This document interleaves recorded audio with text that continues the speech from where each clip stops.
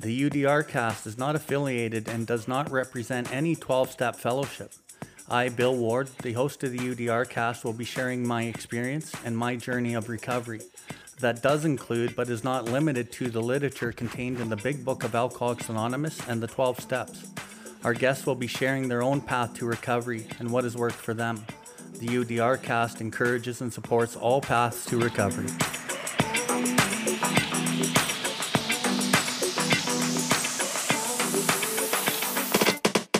Welcome everybody to the UDRcast. UDR stands for Uncover, Discover, and Recover. My name is Bill Ward, and I'm coming to you from the recovery capital of Canada, Calgary, Alberta. Here we are going to discuss everything recovery, different perspectives, different experiences, both with the people I know and with others from around the world.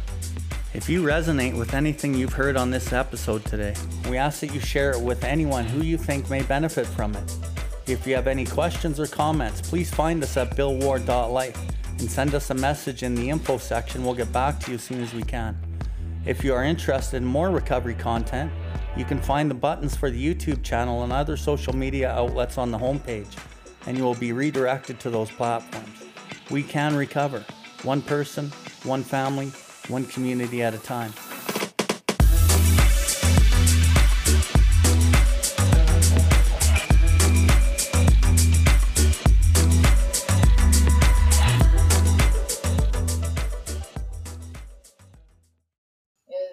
When can I start dating? When am I able to start dating? So do you guys want to speak to dating and recovery? Yeah, I mean, it's often said about the 1 year. Um, and you know what? I don't know how I feel about this. This is what I do know though, is that by the time I deal with the individual that I'm sponsoring, they're half a person. Like they don't have any sense of self. They don't have any character. There's no morals, right? So there's that aspect. But most of the guys I work with don't even know their favorite color. Like they have no idea who the fuck they are as a person. And so when they get into a relationship with that being apparent, the other person, because water meets their own level, so whatever person they get is going to be meeting them right where they're at. It's two half people to make up a full person in this equation. And then what will happen is that if the other person relapses or the other person leaves, whatever the case may be, then this person is actually losing a lot of their self, right? And this seems to be the devastation when they get out of these relationships.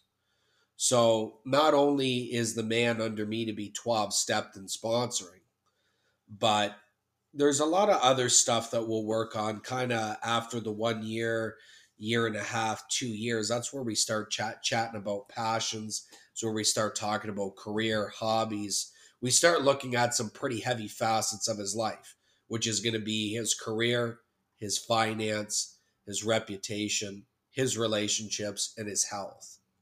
When he starts making some headway in all these areas, something like a career, something like his health, finances, then he starts working on hobbies. Maybe that's shooting guns, maybe that's golf, maybe that's cars, maybe that's art, whatever.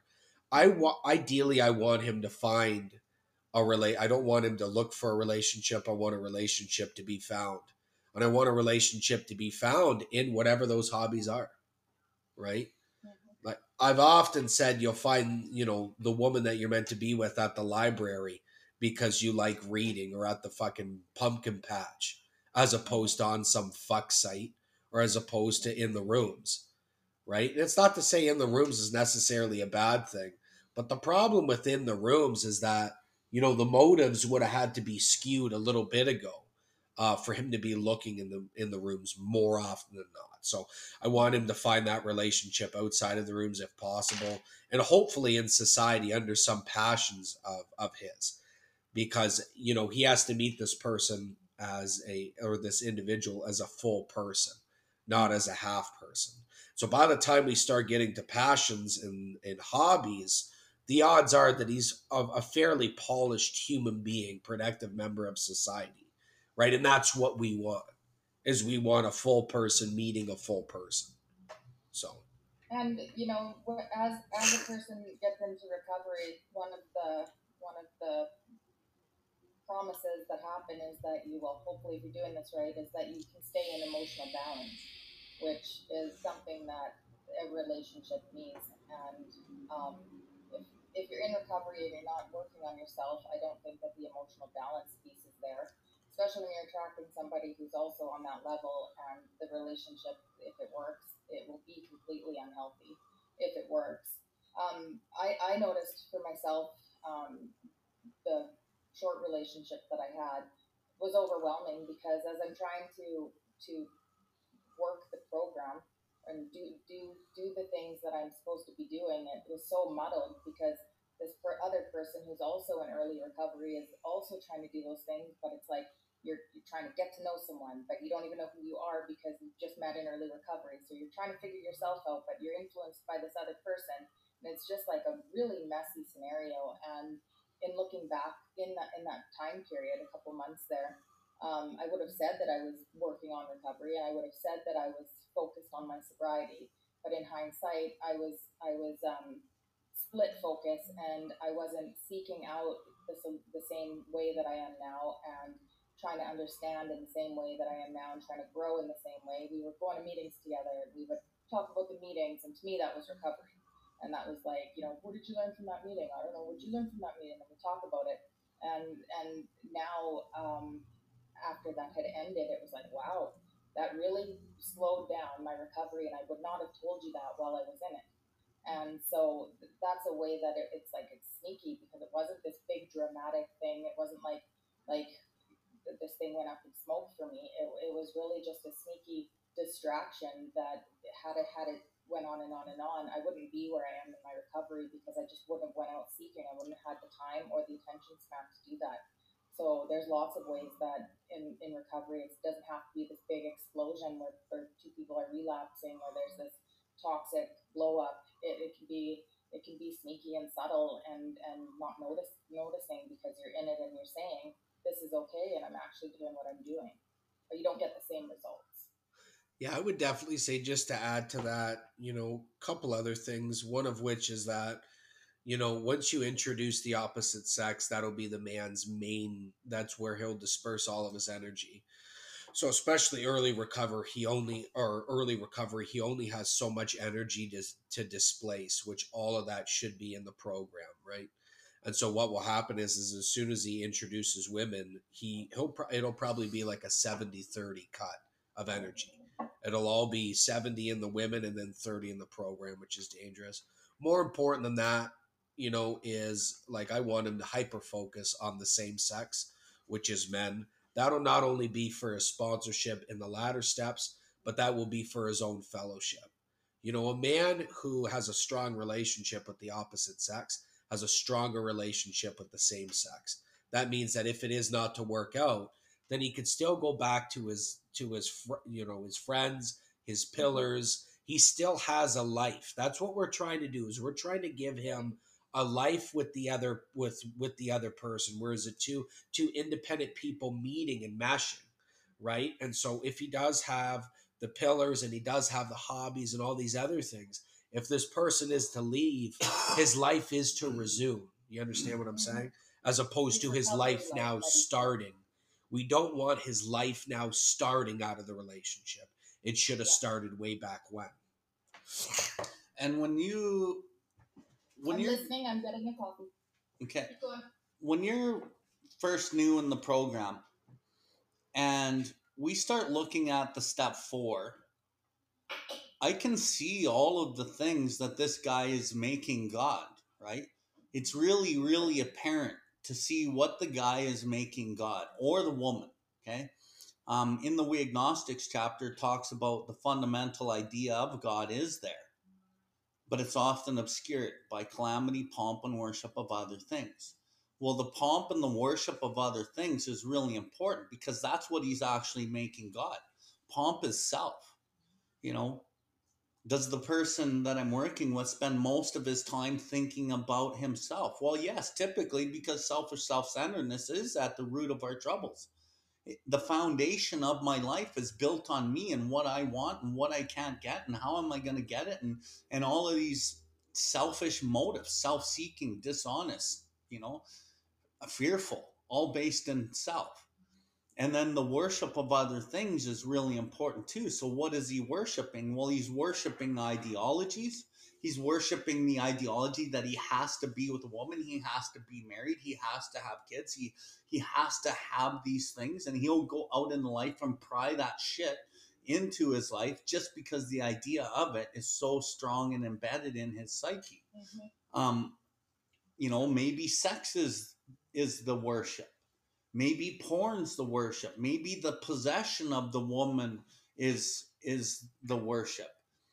And the thing is when you look at the four and you start looking at the resentments, the fears, and the sex conduct, which I don't call sex conduct, it's relationship conduct, you can see the defects of character, which are the overcompensations of not enough love within himself for himself.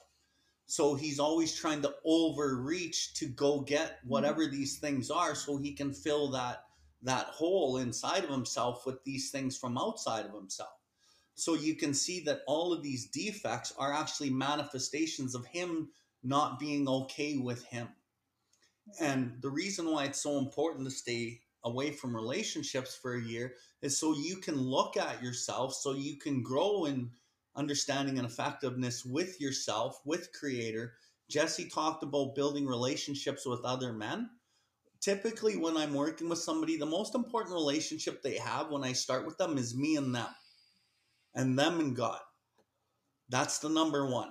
Then the next one is, if I'm working with a man, it's him and being a real friend to another man and to other men, and integrating himself into a true partnership where he's actually giving of himself so that the other parties can give back. And that's how relationships are actually built, right? They're built with two people giving of one another, okay with who they are, and accepting and receiving, giving and receiving. And then the third phase would be a friendship with a female that's non-sexual. The thing with most men is most men at some point want sex with the woman that they're interacting with. So a big part that I do with the guys I work with, I'm like, okay, you go make platonic friendships with this woman, whoever the woman is, and you build on like a real friendship where there's no motive.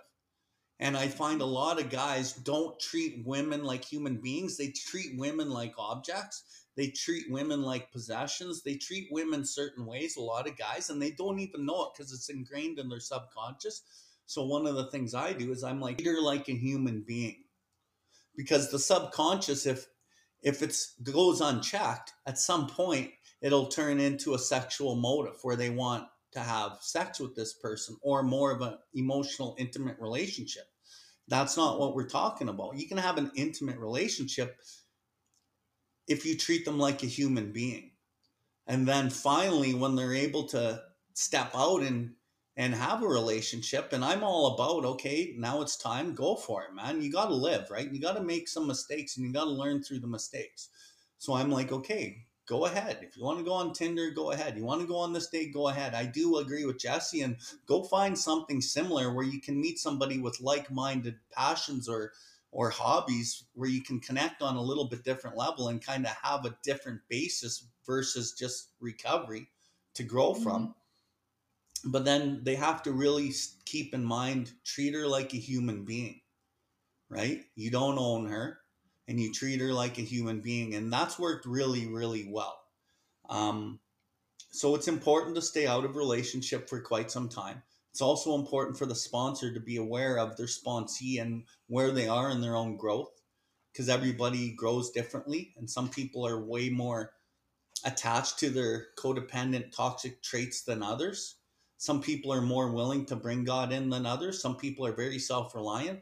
So there's a bunch of things as a sponsor to help them navigate, and they get different needs met through my relationship with them and I'll give them different advice. Some I'll be hard with, some I'll be soft with, some I'll let them go out and make their own mistakes because I'm confident their relationship with God is pretty secure. And then they come back and we share whatever it was we need to share, and then we recalibrate and move forward again. The most important thing to this is building a relationship with God, building a relationship with yourself, and not drinking. Because the only way you can see the patterns in sobriety is by staying sober. And almost every relationship in your life is with another human being. And those teach you a lot. But the most important one to find is the one with Creator. Through the one with Creator, you find a relationship with yourself. Then you can go out and be a whole person, find a whole person, and you can give that mutual respect and then walk forward in a healthy relationship and learn the lessons. Maybe those lessons are only meant to be learned for 6 months or a year with this new person. At least they're confident enough in their own self and their own God that they can, with a proper display of honesty and morality, break up with the person in a good way, right? And that's another good lesson that people will run from most of their life. You know, and I've seen the men that I've worked with and women I've worked with, they've been able to break up with somebody in a really good and healthy way. And they also get to the point where they think that they just want to go and have sex with this person. But I often find that they do that, and I'll say, go for it. They'll do that, and they're like, that's not what I want. And so you change, right? And you learn and you grow. And as long as you don't drink, you can keep learning and growing.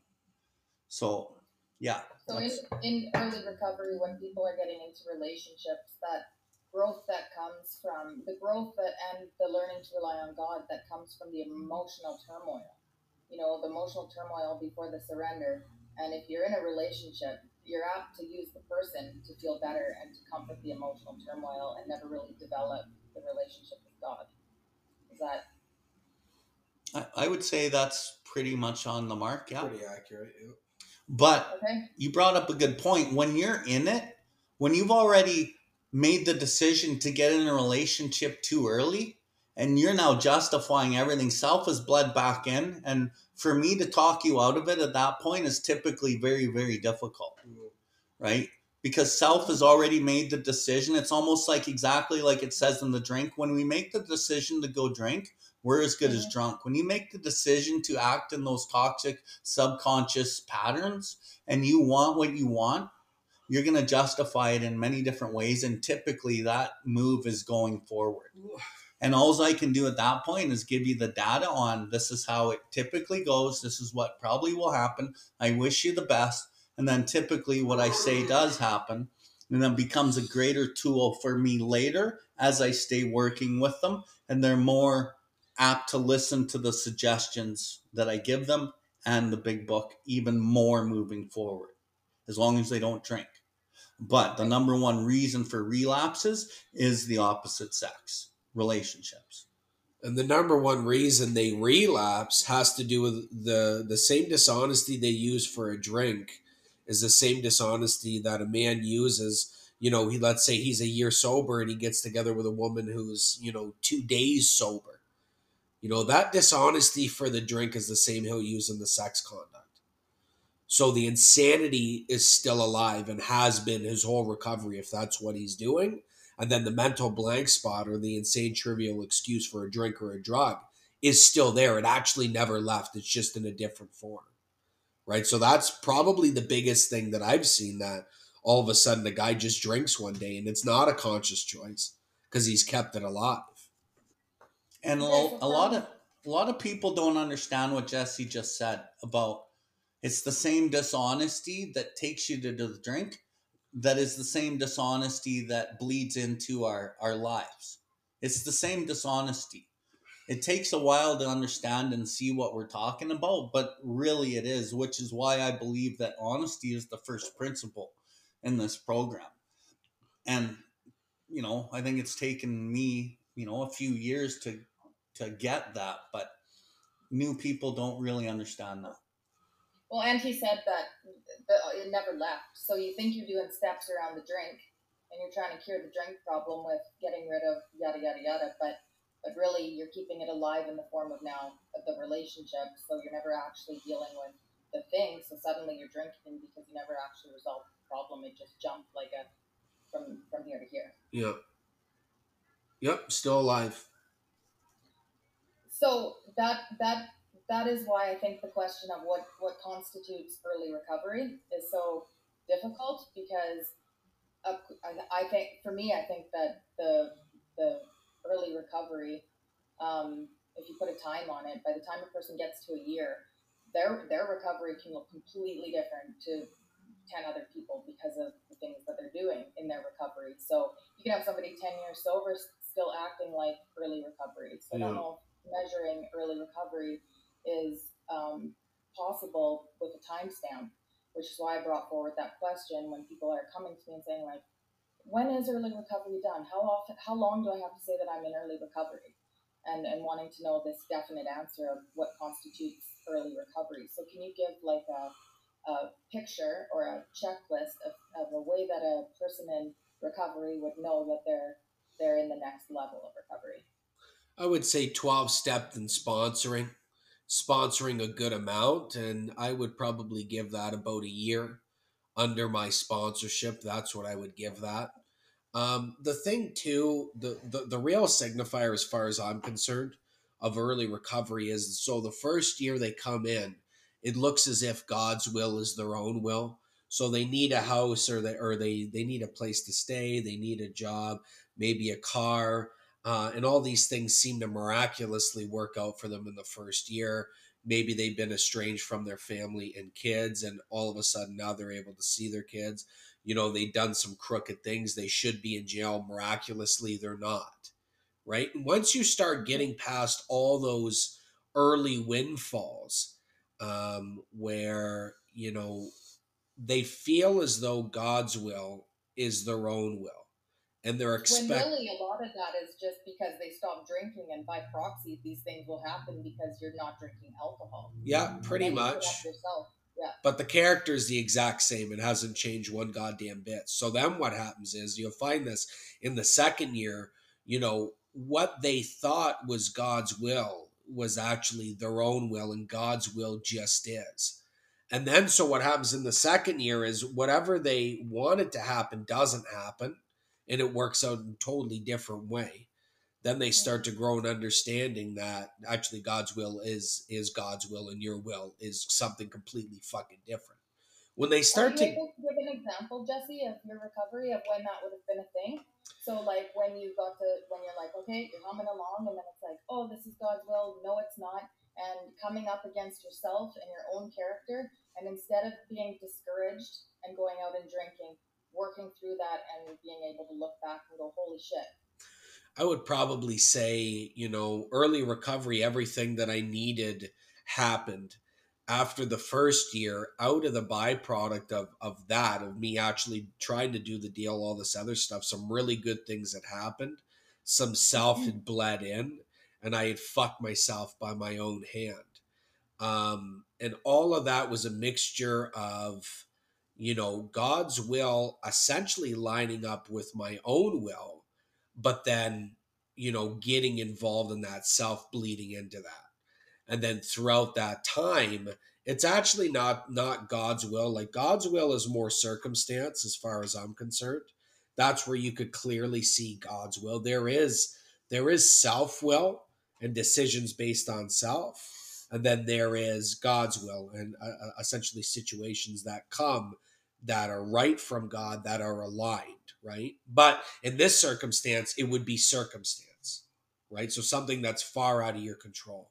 So not to say so much that it was more circumstance God's will. It was more out of my own self will and repercussions of that, decisions based on self. But for the guy who's early recovery, it's going to look like God. It's not going to look like repercussions out of self. So shortly after this, after I'd made the decisions I had made, I'm living in my car, showering at the Talisman Center, sponsoring guys, putting $5 in my gas tank. Where over here I was just on top, and now I've absolutely burnt it all down to the ground. So naturally, in the fallout of that, you could bring God back in and start making God-centered decisions. But this is quite typically what will happen for a new guy in recovery, where he'll get everything back fairly fast, he will fuck that up and then he'll just drink. It's as simple as that. It's very rare that these guys will stay sober in the fallout. Because what happened was is that I was supposed to go to God for all these decisions and I didn't. And I was stuck in this gray area of building character. And when push comes to shove, generally a guy has no God to speak of and the insanity will win out yet again. But what I did is I sponsored throughout this whole time. And the sponsorship, I believe, gave me some sort of, some sort of aspect of sanity, so much so to call my sponsor when I was going to drink many years ago.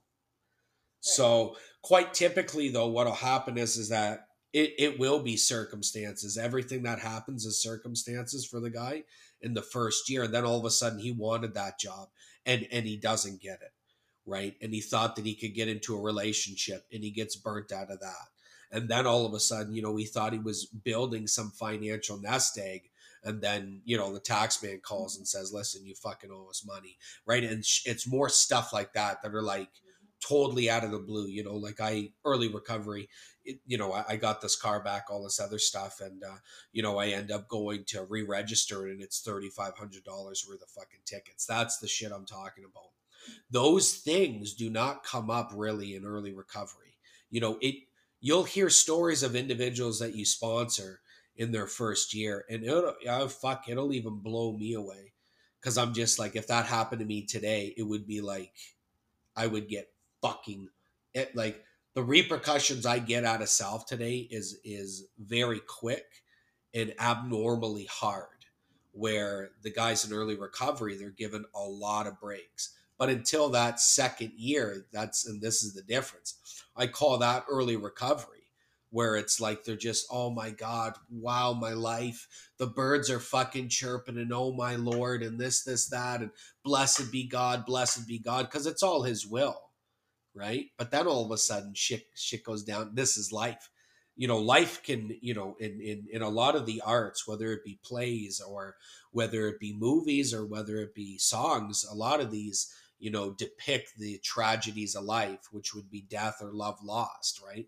And now he's actually going to be a part of that, a part of the human experience where, all of a sudden, you think you owe $100 in re-registering your car and it's $3,500 and you think you got that job, or you think you got this promotion, and naturally it doesn't happen because this is life. And when those things start happening to the individual, then he's no longer early recovery as far as I'm concerned. So is that like, so how I've kind of made sense of it at this point is where it talks about like, it's not a theory, we have to live it, but a person doesn't start actually living it until they have to. And so coming out of treatment for me, it was like a lot of these things were happening, like, oh, this is happening and that's happening and things are good just as a result of me not drinking. And it's like, oh, this is, God's doing this for me, God's got my back up. And then I start coming up against some shit that it's not working out in the way that I want it to. And like, the plans I have for myself aren't working out, even though I believe that this is what's best.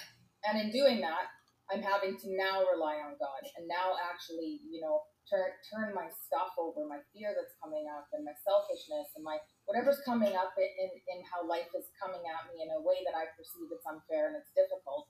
And it's not this, oh, look at the birds singing and everything is so colorful and beautiful, sober. It's now I'm coming up against shit that this is not what I want and this is not how I want it. And now I'm having to really put my money where my mouth is here and okay, if I'm going to live a 12-step life, this is where I need to rely on God. This is where I have to learn to reach out. This is where I have to, do the things that we actually talk about and take this theory and make it the design for living. And I think that from what I can see, that's the difference. And that is the line that I draw in the sound, sort of what you said, that early recovery ends when you start transitioning to the design for living and not the theory. Yeah, sure. I'd say that works out. I mean, I would also say that God is everything or else he's nothing. That's the main mantra that should be carried out through both phases, through everything seems to be working out and nothing can fucking work out. God is all the seemingly positive in your life and all the seemingly negative, but that's all that it's seemingly, because all it is your perspective, right? Every decision the individual makes on self will lead them to a drink. And it doesn't look that way. And every decision they make on self, I mean, to get to the drink could take years, could take months, right? But that's all their perspective, right? So if their decisions, no matter what, eventually, no matter how good they seem or whatever, will eventually lead them to the drink, that's the skewed thinking on what God is or what God isn't, right? That's the Yeah. skewed thinking on what's positive and what's negative, right? It is to say at the end of the day that they have no fucking idea. Just recently, so I have this idea that I'm supposed to be in Calgary and that this is where, la da da da da. So this opportunity came up to rent a house with a friend who's also in 12-step program. And so we went and looked at the house and everything looked awesome. It checked all the boxes for each of us. He was going to have the upstairs house and I was going to have the walkout basement, and it checked all the boxes. And so we applied for it, went and viewed the house, met the landlords, got chosen, and then she decided that she didn't want us because she didn't understand why we weren't in a relationship. She couldn't understand, and she wanted like the family and the relationship. And so she turned down our application, which threw me for a loop, and I had to go back to that. Seemingly is like my hashtag seemingly is what I'm living my life on right now, because I don't know, but it seemed so good, and I couldn't wrap my head around, I'm like, that seemed like that was going to be perfect for us. And so almost everybody that I told that story to said, as a knee-jerk reaction, why don't you just say that you were a couple? It would have been so easy. We would have, and my friend and I even said, well, that would have been so easy to just go along with that. Why weren't we a couple? But really what that is like such a subtle form of manipulating and forcing the solution, my own will. And, as it panned out with just taking hands off of it and doing the legwork, that wasn't supposed to be. So how easy it would have been to just tweak that a bit, get ourselves into this house, and be living in a situation that was not in the design. And how quickly that happens. And then boom, I'm in this reality that I shouldn't have been. Maybe I'm not supposed to be in Calgary. Maybe I'm not supposed to, how that would have changed the whole trajectory of what goes on. Just that one small decision, and how people are running around like in life doing things like that.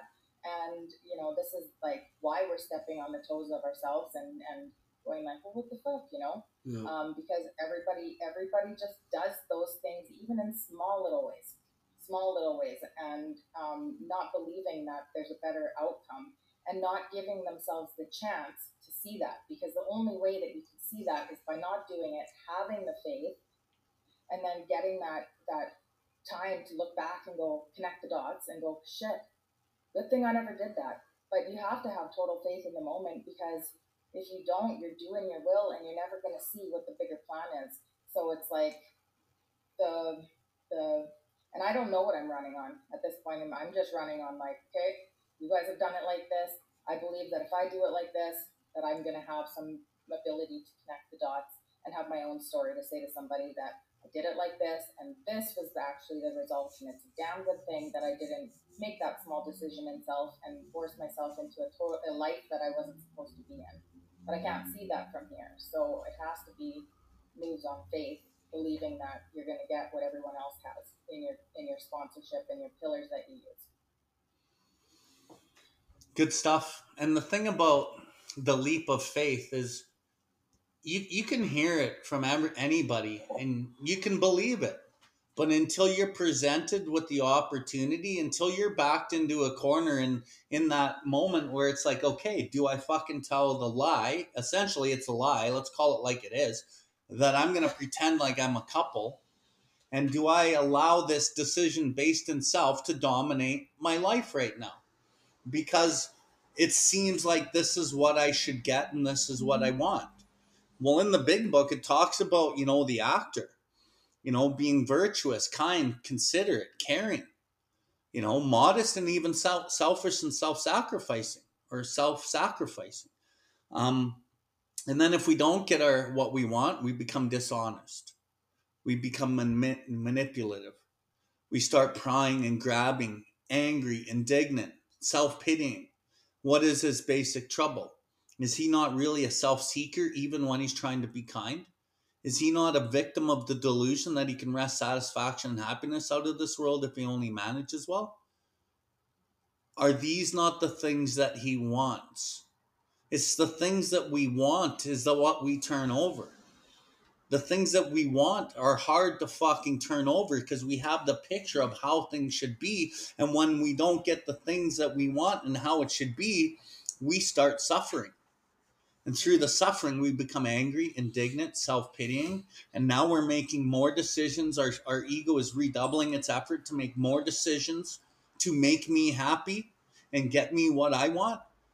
And eventually, all of these little decisions, like Jesse said, takes you right back to the drink.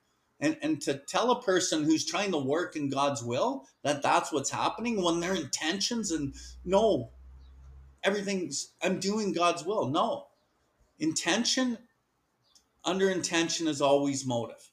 And how long does it take to fucking understand motive? It takes a long time to understand self, what we're talking about here. And going back to early recovery, yeah, okay, Jesse kind of tied it off at early recovery is, let's say, after that first year when life gets real. Well, that first year, God was probably typically only a theory anyway. He wasn't practically applied through the directions of the big book. And you need more God. You need God for real in the second year moving forward. And it's not by mistake. Most people don't make it sober into their second, third, fourth, fifth year because they've never really given it over to God through the practical applications of what the steps ask us to do, i.e. step 10, i.e. step 4, step 5, relinquishment, willing and without reservation in your 6, doing amends properly without fucking selfish motive. And all of these things really actually allow God to work in our lives, right? So to me, early recovery is, yes, okay, the first phase of early recovery is that first year where you're kind of getting your feet wet, you're kind of getting grooved into what we're talking about and understanding some of the sayings and the slogans and the jargon. But by no means does a first year person even have a fucking clue what self is. Because most people aren't even fucking talking about self, for one. And for two, most people aren't willing to jump off that cliff, the Kierkegaardian leap of faith, and trust in God's will, because what we want still drives us, that good intention still drives us. And until you meet people that you really fucking want what they have, and you're willing to do what they have, you won't fucking do these things. And that second year, if you're willing, you will start understanding self. Why? Because if you're following the dictates of the program, you're going to talk to your sponsor, you're going to look at long-standing difficulties, you're going to look at the things that you think is not God's will and discuss it and go, yeah, it is God's will. God is everything or he's nothing. He is the good and he is the bad. Most people think that only the good is God. And then when bad stuff happens, there's no God to be found. They're not talking about God because it's full on self. And God is just an ideal or a theory. You'll see the people that are really working with God, they have a high level of acceptance because God is everything. God is the rejection, is God's protection. God is you get the job. And why did you take the job? Because you could be of maximum service to God and your fellows. And God is turning over all the things we want. Yes. Like the stuff that thinks, the things that you really want and the defects that you hold on to that you feel benefit you, and you can't see how letting go of those things are going to benefit you at all. Like right. In that moment where it's like, fuck, I just could have lied and been done with the whole process of blah, blah, blah, blah, blah. And so it's like all the bad things, but all those small moments where there's the good opportunities that you can twist yourself into if you just make a small little decision made in self, and you can maneuver it so that you get what you want. But those things are so subtle, and it's like there's lots of good opportunities we get presented along the course of our recovery that we can just shove ourselves into it a little bit, and it doesn't even look disastrous, like that example of tweaking just our relationship status on an application when we already knew we would be accepted that way, and how many times those opportunities, and they're subtle if you're not really doing the things that we're supposed to be doing. And if I wasn't really paying attention to that could have just been a little checkbox, and I'm really trying to do what everyone that I turn to, like my pillars and my sponsor, like what they do, and that is not something that would have been okay. And so that's what I model after, even though it makes no sense in the moment to me. Like, this is such a small thing, and I get this outcome, but I'm willing to take this leap of faith because of other people that I look up to and the way that they're living their life is working for them. So I'm going to have this faith, even in that, if I can't have it in God, if the person's at that spot, just to do it anyways and to see what the results are. And in those good things, that's the hardest time. For me, it's the hardest time. Like, I can come to God in pain much easier than I want to come to God when there's a good opportunity right in front of me that I feel like I can use self to get the outcome that I want. Yeah, and the thing about taking this road is not many people take the road. Character building and spiritual values have to come first. That material satisfactions were not the purpose of living. To get that into your head and really live by that premise is very fucking difficult. Why? Because when you look at a whole bunch of people that are in this program, very few are going to take the character building and spiritual values. And it doesn't make sense to go this way. When you look at 99% of the people are going the other way, why would I go this way? It makes sense that I should do this. It makes sense that maybe I tell this little white lie. It makes sense that I do these things. Why? Because everyone else is doing it. And I always say, well, that's normal. You want to do what's normal? You're going to get normal results in this program. And the normal results are not what you fucking want. Trust me. Let's look at the normal results. Now let's look at the people that you look up to. And then we'll look at them and we'll say, that's not normal, is it? These people have actually jumped off that cliff and the parachute of God has opened. And they, through the pain, through the not getting the selfish, self-seeking motive in that moment, the benefit of whatever it is in that moment, through them sacrificing that selfishness in that moment, they actually got paid big dividends down the road. There's going to be a payoff either way. Either your ego is going to get paid off or your spirit's going to get paid off. The spirit gets paid off down the road because you build character. And it's the character that actually carries you through your recovery and allows you to connect with God. The ego and the selfish, self-seeking benefit that I get right now doesn't really benefit me in the community of me's down the road in my life. And if I just seek this quick opportunity to relieve my ego of its discontentment, then I'm going to be reaching for more. I'm going to be grabbing for more because all I ever get is relief. I'm a relief seeker. But if I can bring God in and not get that relief now, and I can build that character and I can use God and I can build strength to get through whatever that hard time is or whatever it is that I'm not getting that I want, I can fucking build within me the structures with Creator that allow me to navigate even more difficult situations later, that build character, that build genuine humility, that carry me through my whole life, that allow me to build real acceptance.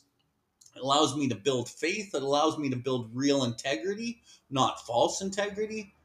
But this stuff is hard. And, I think when people look at other people, a lot of people will come to like me or Jesse because they want that peace, they want that character, they want these certain things that are actually attributes based in the foundation of love and principle and integrity. And then they will typically do the things that we ask them to do.